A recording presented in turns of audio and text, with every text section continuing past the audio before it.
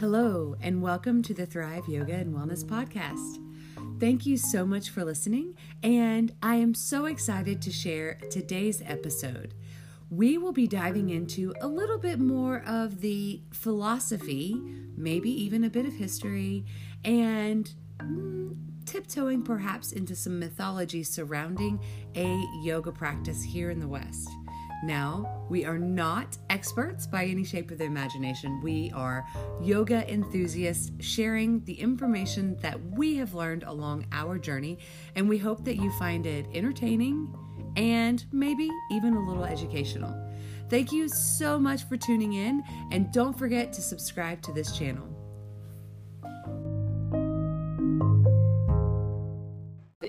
Depending on how good of a life that you lead, you can actually walk and bring your earthly physical body into heaven. But it's a very rare thing, and you have to have this basically impeccable life. And so in this story, very pure of spirit, very clean karma. If you've made mistakes, you've learned from them and grown. And the interesting thing is, and maybe one day we can talk about it, I'll maybe go back into it, even though all of these characters that were in these books, they end up, I shouldn't tell you all this, where they end up can sometimes surprise you. Alexa, turn off. Oh, was the music getting too loud? It was distracting me. Oh, okay. Yeah. So, I hope you edit that out. I'm not sure if I'll be able to, but I will do my best. The cool thing about it is these are all great concepts that are designed to make you think, right? And another really cool thing about these mythological, philosophical conversations is it's not necessarily, these people weren't necessarily real people, but it's great things for you and I to consider and to talk about and to maybe use in our own day-to-day lives and in terms of how do I respond and that sort of thing. So here we are, we have, oh, and by the way, on YouTube, we have a really cool cartoon that kind of depicts this story, if you will, and we'll put links to that one down below. So, as the brothers and their wife leave their town, Hastinapur, their country, and everybody's in tears, as soon as they leave town, Indian background music, as soon as they leave town, this dog just starts to follow them, and it's just some random stray dog, and it's, remember, this is before cars were around, so people just got up and they walked, and it's not like you're just walking to your neighbor's house like I do to Merritt's house. It's a journey. It's a journey, and they're in South India, and remember, India is a subcontinent, so this is like bigger than Chattanooga. This is bigger than Tennessee. Like, this is a huge area, and they're in the southern regions, and they make a trek, they make a journey, and they go all over the southern region, and they kind of go throughout India on this journey to heaven, if you will, and they go into the ocean, they go west, and guess what? The dog stays with them the whole time. This dog is just there. And they befriend the dog, the dog's there, and then they kind of make a turn to go to the north into the Himalayas, right?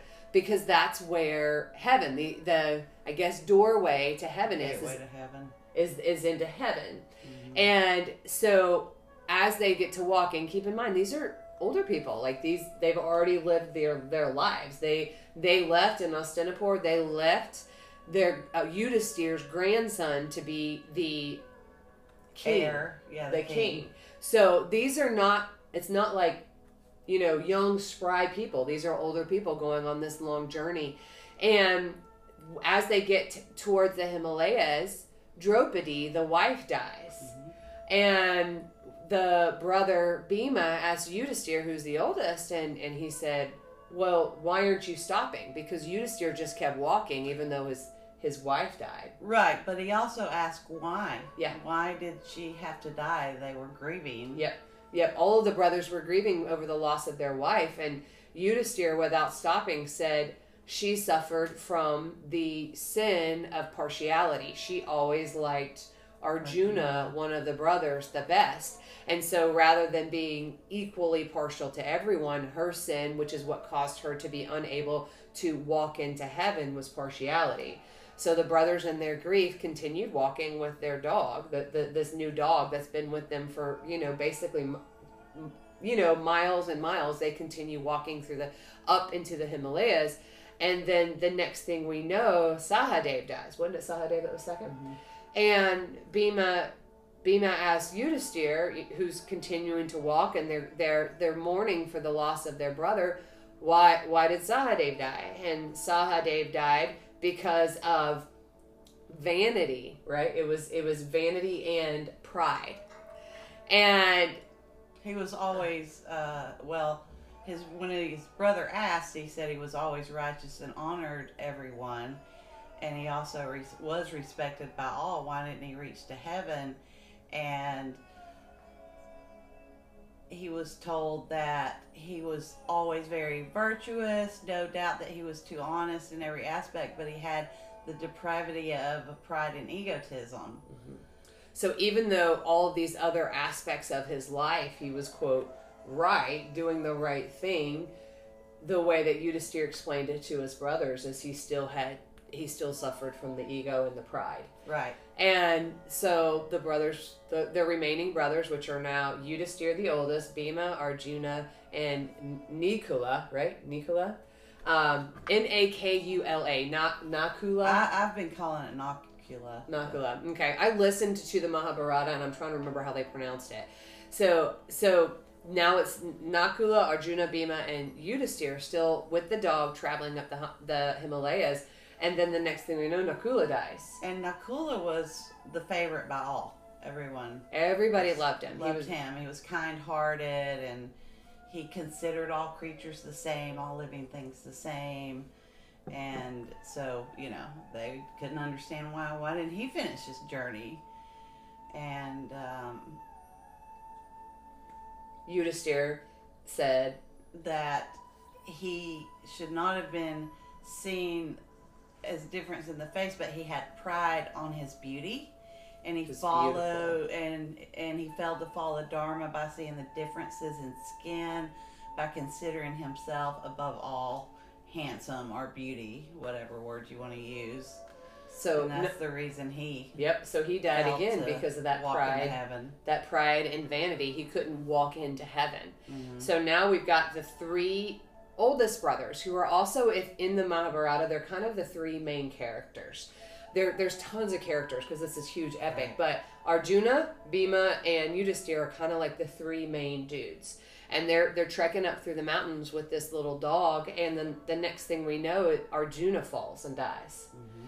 And when I was reading this and listening to it, I was actually kind of shocked that Arjuna, because he's like, I know about him more than any of the others because he was such a warrior, a mighty warrior. Yep, he received this blessed bow, and in the Mahabharata, which is part of where the Bhagavad Gita comes from, it's this whole conversation between Arjuna and Krishna. Mm-hmm. And so most people are familiar with Arjuna, and so you're kind of shocked since he's what you think would be following his calling, following his dharma, doing the right things. You would think he would be, kind of right there first in line to walk into heaven, but Arjuna fell.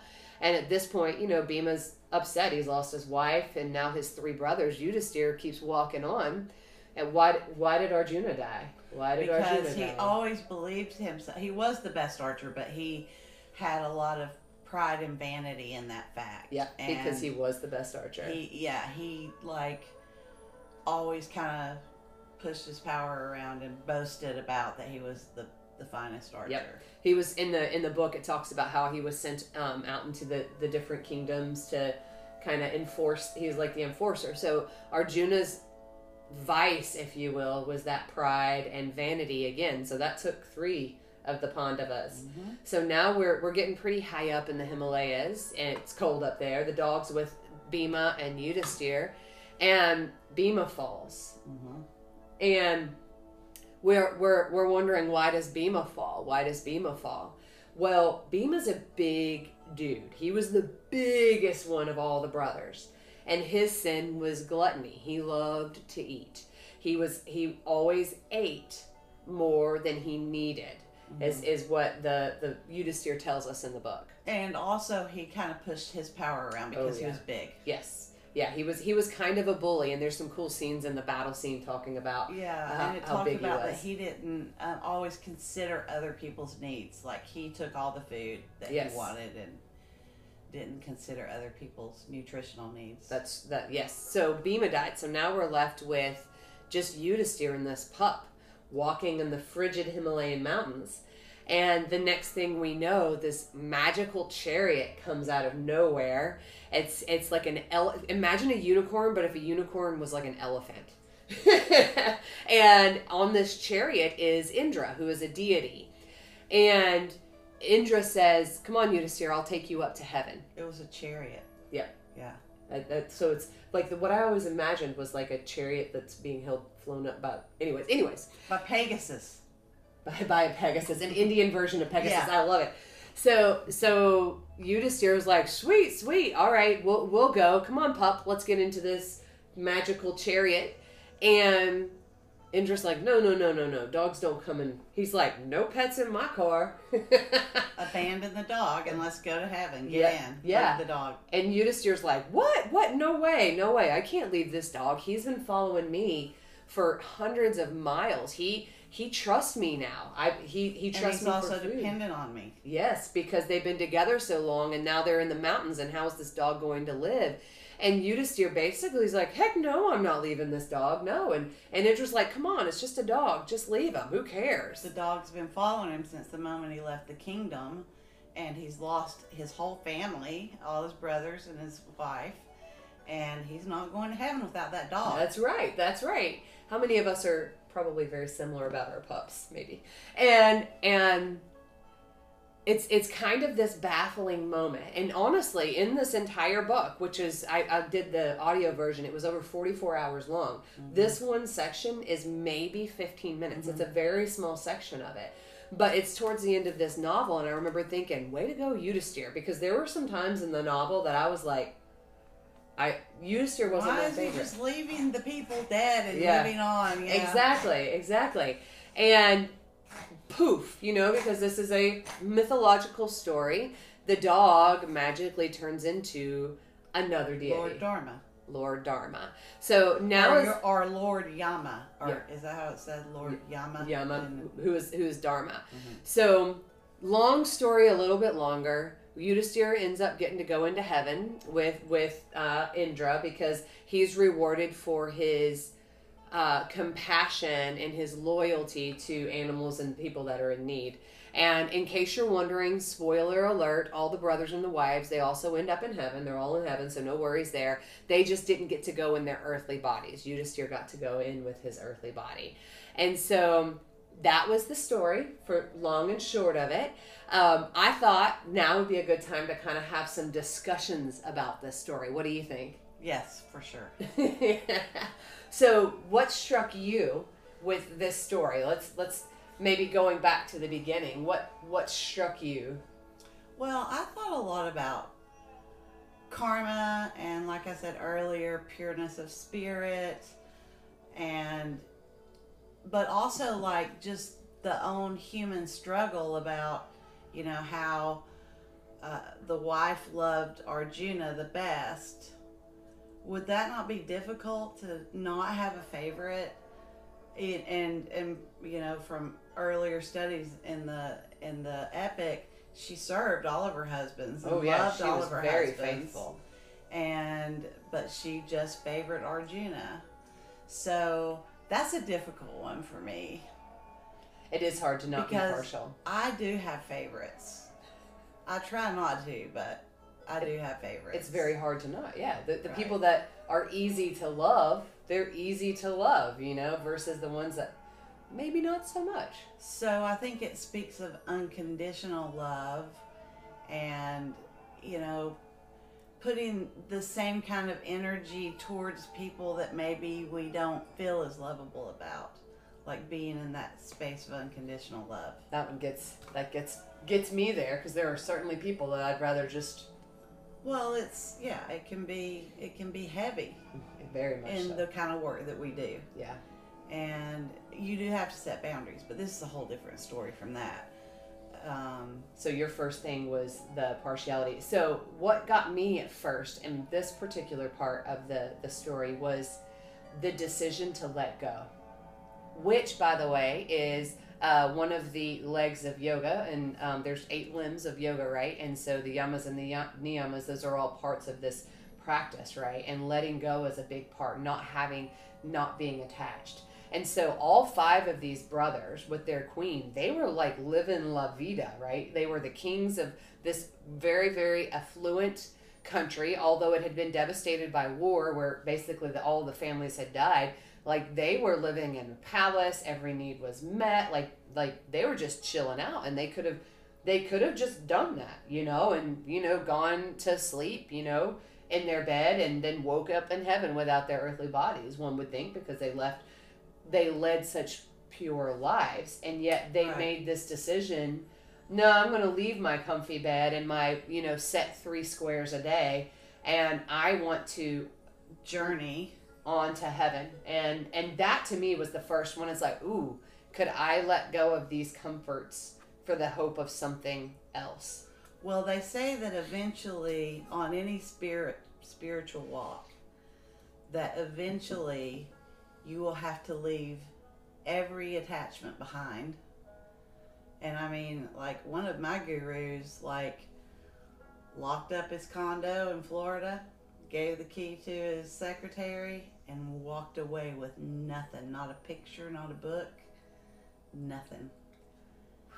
I don't know how to do that. I mean, I've seen people, lose everything, and what happens after that makes or breaks, and where your dharma is, and we're going to talk about We're dharma. about to get into dharma, yeah. Then that determines if that journey is one of spiritual evolution or one that tears you completely down. Interestingly, your guru made that choice.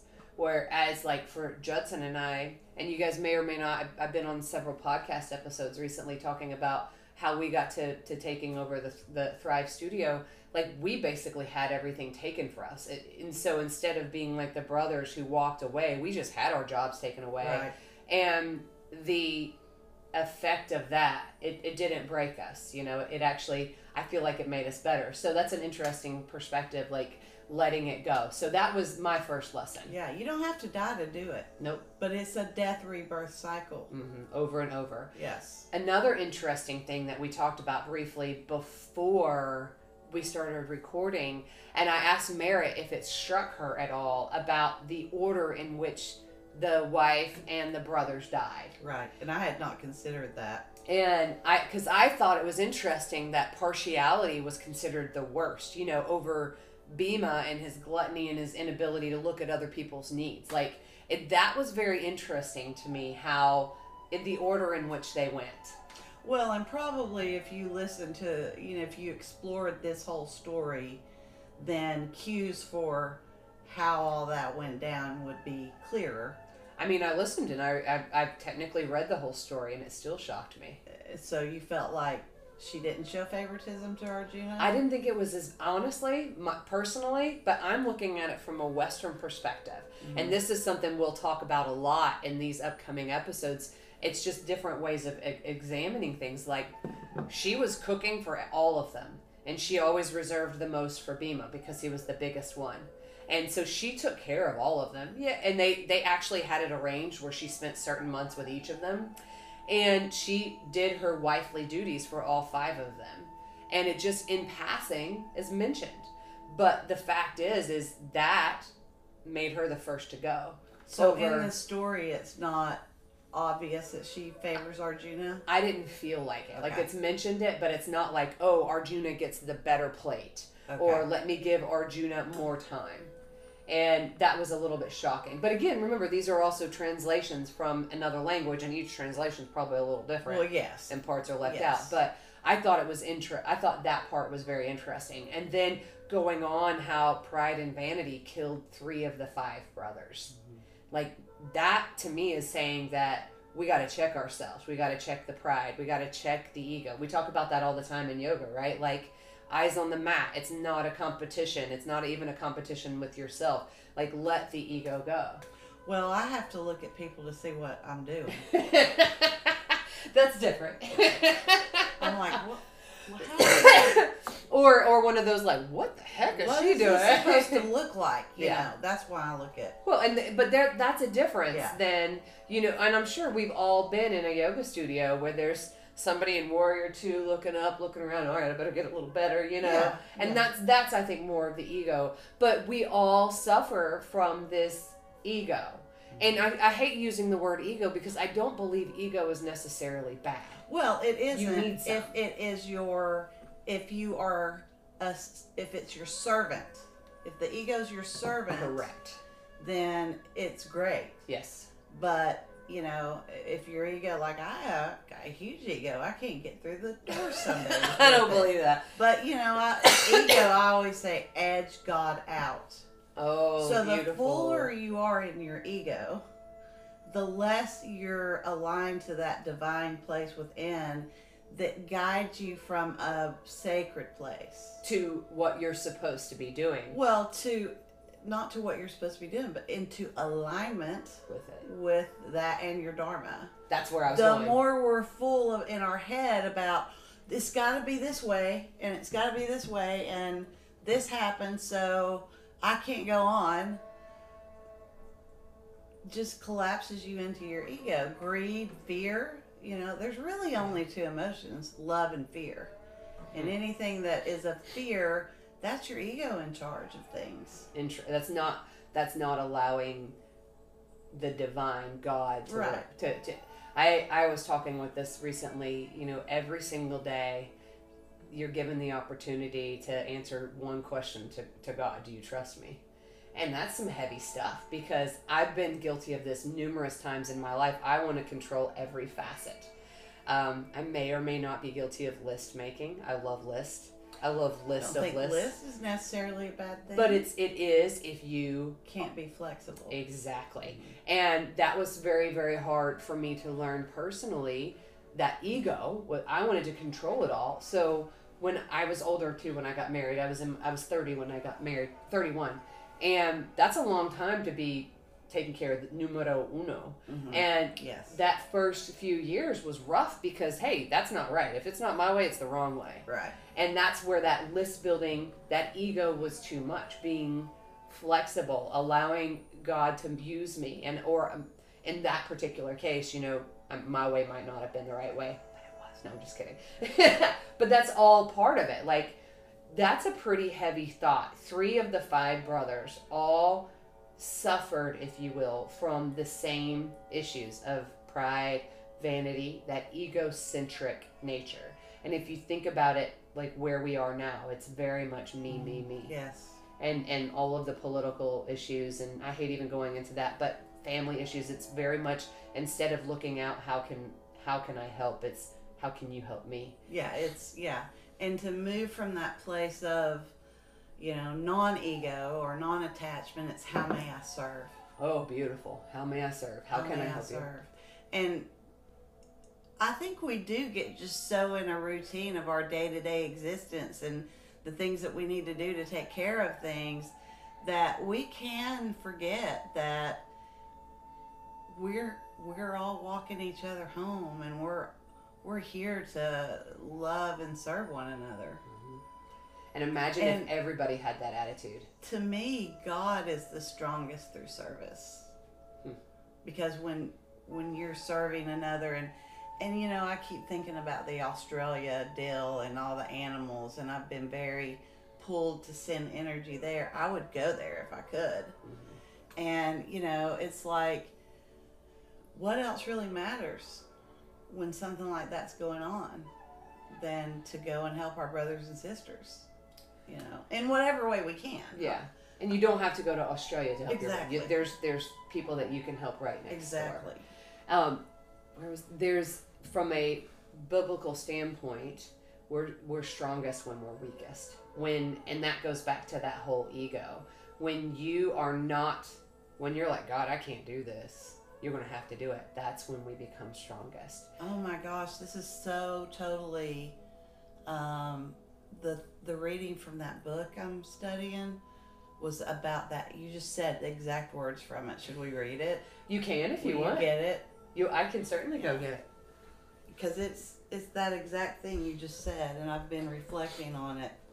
Kind of going eclectic back into a different spiritual. Book is called Jesus and the Tao. What I said was how from a Christian perspective, we are strongest when we're weakest, when the ego is at its lowest point and we are relying on God. Some people would call it the divine to move through us so that we become the vessel with which he could use. Yes. The disciple of life in gentleness and strength. A human being is born gentle and weak. At death, he is hard and stiff. Green plants are tender and filled with sap. At their death, they are withered and dry. Therefore, the stiff and unbending is the disciple of death. The gentle and yielding is the disciple of life. Thus, an army without flexibility never wins a battle. A tree that is unbending is easily broken. The hard and the strong will fall. The soft and the weak will overcome. Hey, do your yoga. Hey, by the way, do yoga. The most yielding of all things overcomes the hardest things. That which has no substance enters where there's no crevice.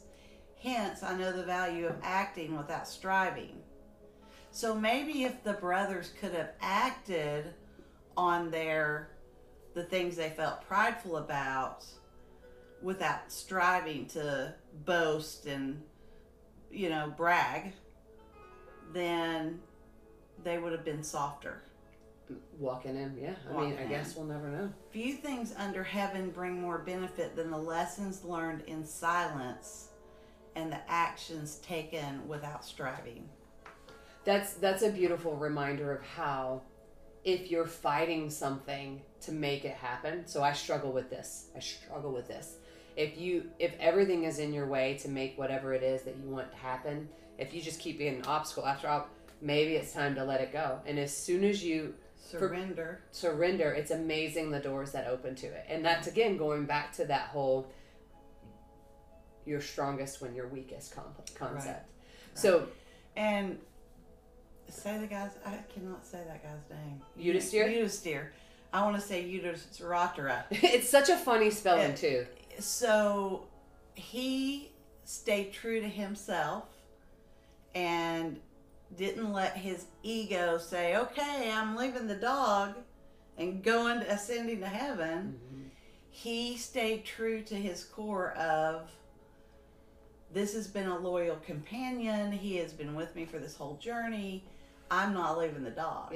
Yep. I'll stay here. Yeah, exactly. And then that surrendering, who knows how he felt inside, because he wanted to go. He walks a long way to get there. That letting go and staying true to himself and his beliefs is what actually got him there. Yeah. And the other cool thing to me that's letting strongest and weakest, who was the dog in this story? He was Dharma. That's his purpose. His life. That was in the Indian mythology, Indian philosophy, the Dharma is your purpose, but it's a culmination of all of the choices that you make. Mm-hmm. And so talk about culminating decision points right here. Right. No, I'm not leaving the dog. The dog would die here in the mountains without me. I'm not leaving him. You're going to have to go on without me. And it ended up being the physical manifestation, if you will, of all of the decisions of Yudhisthira's life, good or bad. And in this particular case, it ended up being this deity, if you will, of all of the choices.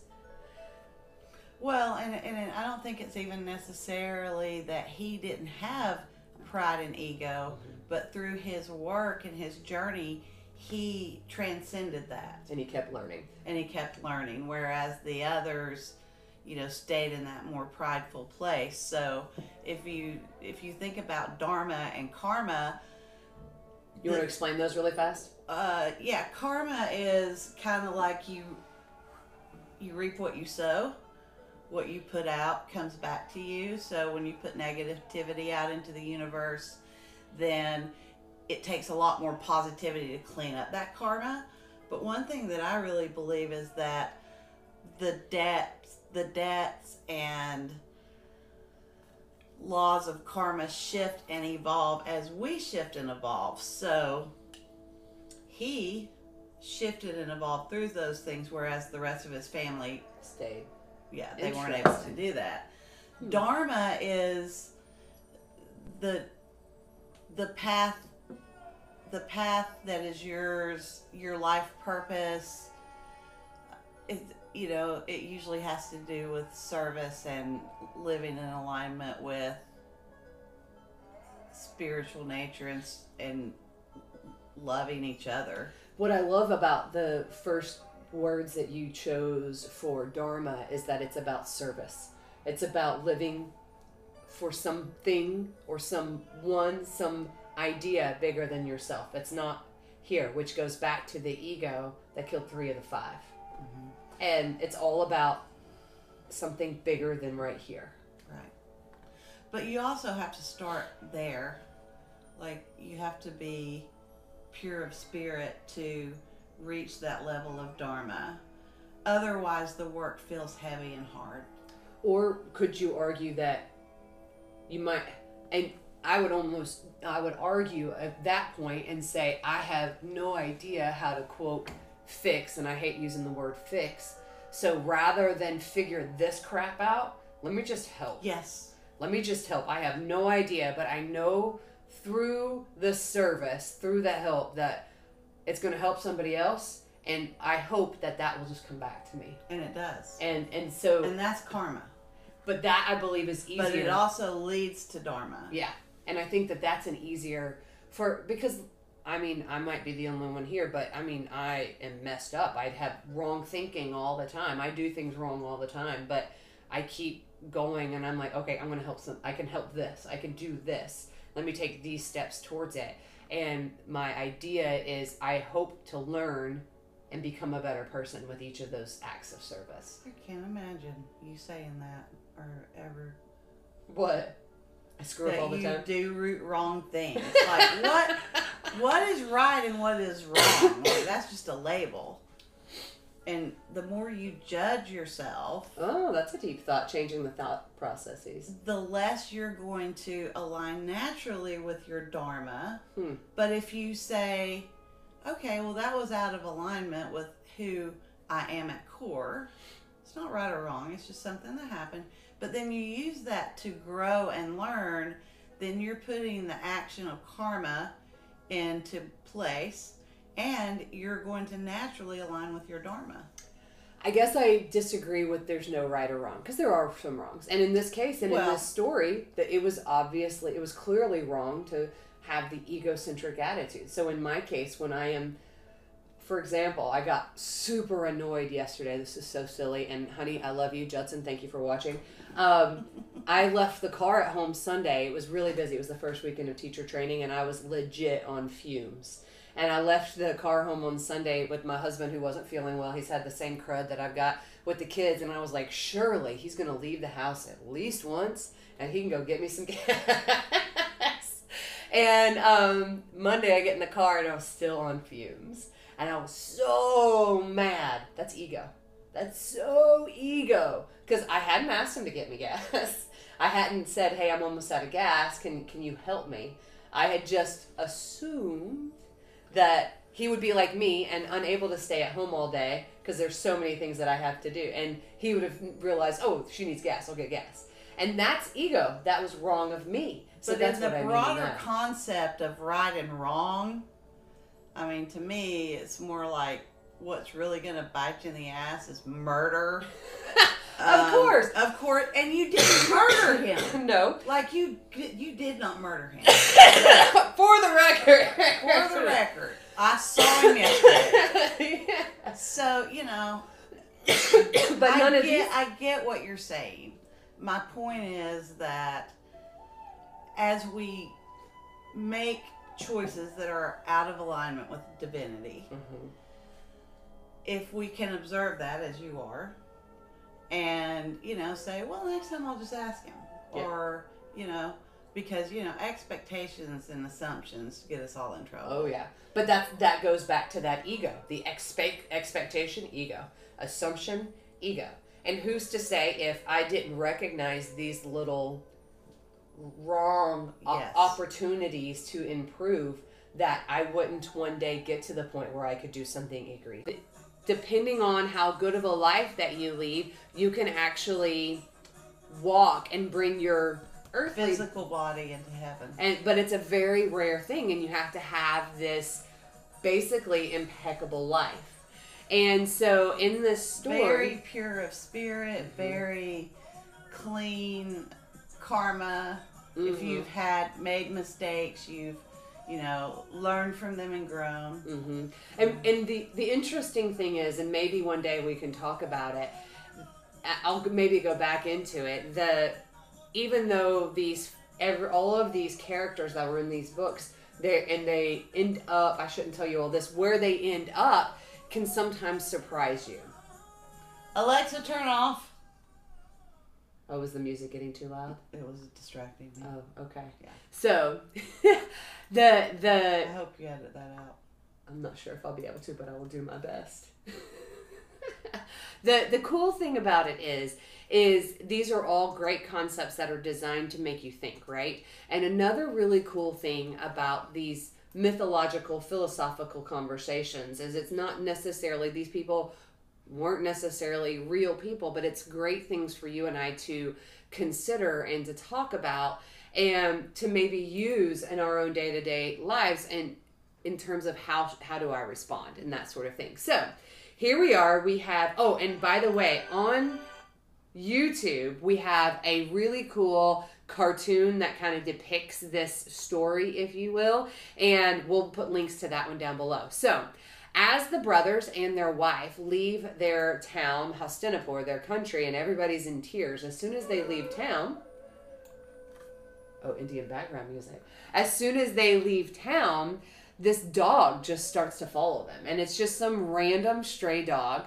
And it's, remember, this is before cars were around, so people Right. just got up and they walked.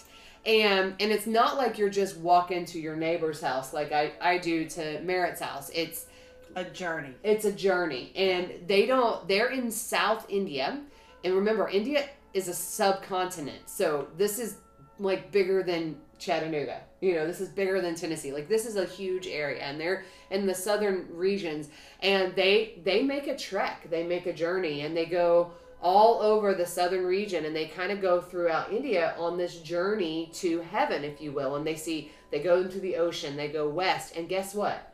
The dog stays with them the whole time. This dog is just there. And they befriend the dog, the dog's there, and then they kind of make a turn to go to the north into the Himalayas, Right.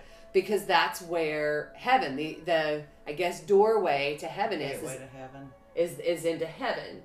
And so as they get to walk, and keep in mind, these are older people, like they've already lived their lives. They left in Hastinapur, they left their Yudhisthira's grandson to be the king, Heir. Yeah, the king. So these are not, it's not like, young, spry people. These are older people going on this long journey. And as they get towards the Himalayas, Draupadi, the wife, dies. And the brother Bhima asked Yudhisthira, who's the oldest, and he said, well, why aren't you stopping? Because Yudhisthira just kept walking even though his wife died. Right, but he also asked why. Yeah. Why did she have to die? They were grieving. Yep. All of the brothers were grieving over the loss of their wife, and Yudhisthira, without stopping, said she suffered from the sin of partiality. She always liked Arjuna, one of the brothers, the best. And so rather than being equally partial to everyone, her sin, which is what caused her to be unable to walk into heaven, was partiality. So the brothers, in their grief, continued walking with their dog, this new dog that's been with them for, basically miles and miles. They continue walking up into the Himalayas. And then the next thing we know, Sahadev dies. Wasn't it Sahadev that was second? Mm-hmm. And Bhima asks Yudhisthira, who's continuing to walk, and they're mourning for the loss of their brother. Why did Sahadev die? And Sahadev died because of vanity, right? It was vanity and pride. And he was always when his brother asked, he said he was always righteous and honored everyone, and he also was respected by all. Why didn't he reach to heaven? And he was told that he was always very virtuous, no doubt that he was too honest in every aspect, but he had the depravity of pride and egotism. Mm-hmm. So even though all of these other aspects of his life, he was, quote, right, doing the right thing, the way that Yudhisthira explained it to his brothers is he still suffered from the ego and the pride. Right. And so the brothers, the remaining brothers, which are now Yudhisthira the oldest, Bhima, Arjuna, and Nakula, right? Nakula? Nakula, not Nakula. I've been calling it Nakula. Nakula. Okay. I listened to the Mahabharata, and I'm trying to remember how they pronounced it. So now it's Nakula, Arjuna, Bhima, and Yudhisthira still with the dog traveling up the Himalayas. And then the next thing we know, Nakula dies. And Nakula was the favorite by all. Everybody loved him. He was kind-hearted, and he considered all creatures the same, all living things the same. And so, they couldn't understand why didn't he finish his journey. And Yudhisthira said that he should not have been seen as difference in the face, but he had pride on his beauty, and he followed and he failed to follow Dharma by seeing the differences in skin, by considering himself above all handsome or beauty, whatever word you want to use. So and that's the reason he. Yep. So he died again because of that pride. Heaven. That pride and vanity. He couldn't walk into heaven. Mm-hmm. So now we've got the three oldest brothers who are also in the Mahabharata. They're kind of the three main characters. There's tons of characters because this is huge epic. Right. But Arjuna, Bhima, and Yudhisthira are kind of like the three main dudes. And they're trekking up through the mountains with this little dog, and then the next thing we know, Arjuna falls and dies. Mm-hmm. And when I was reading this and listening to it, I was actually kind of shocked that Arjuna, because he's like, I know about him more than any of the others because he was such a warrior, a mighty warrior. Yep, he received this blessed bow, and in the Mahabharata, which is part of where the Bhagavad Gita comes from, it's this whole conversation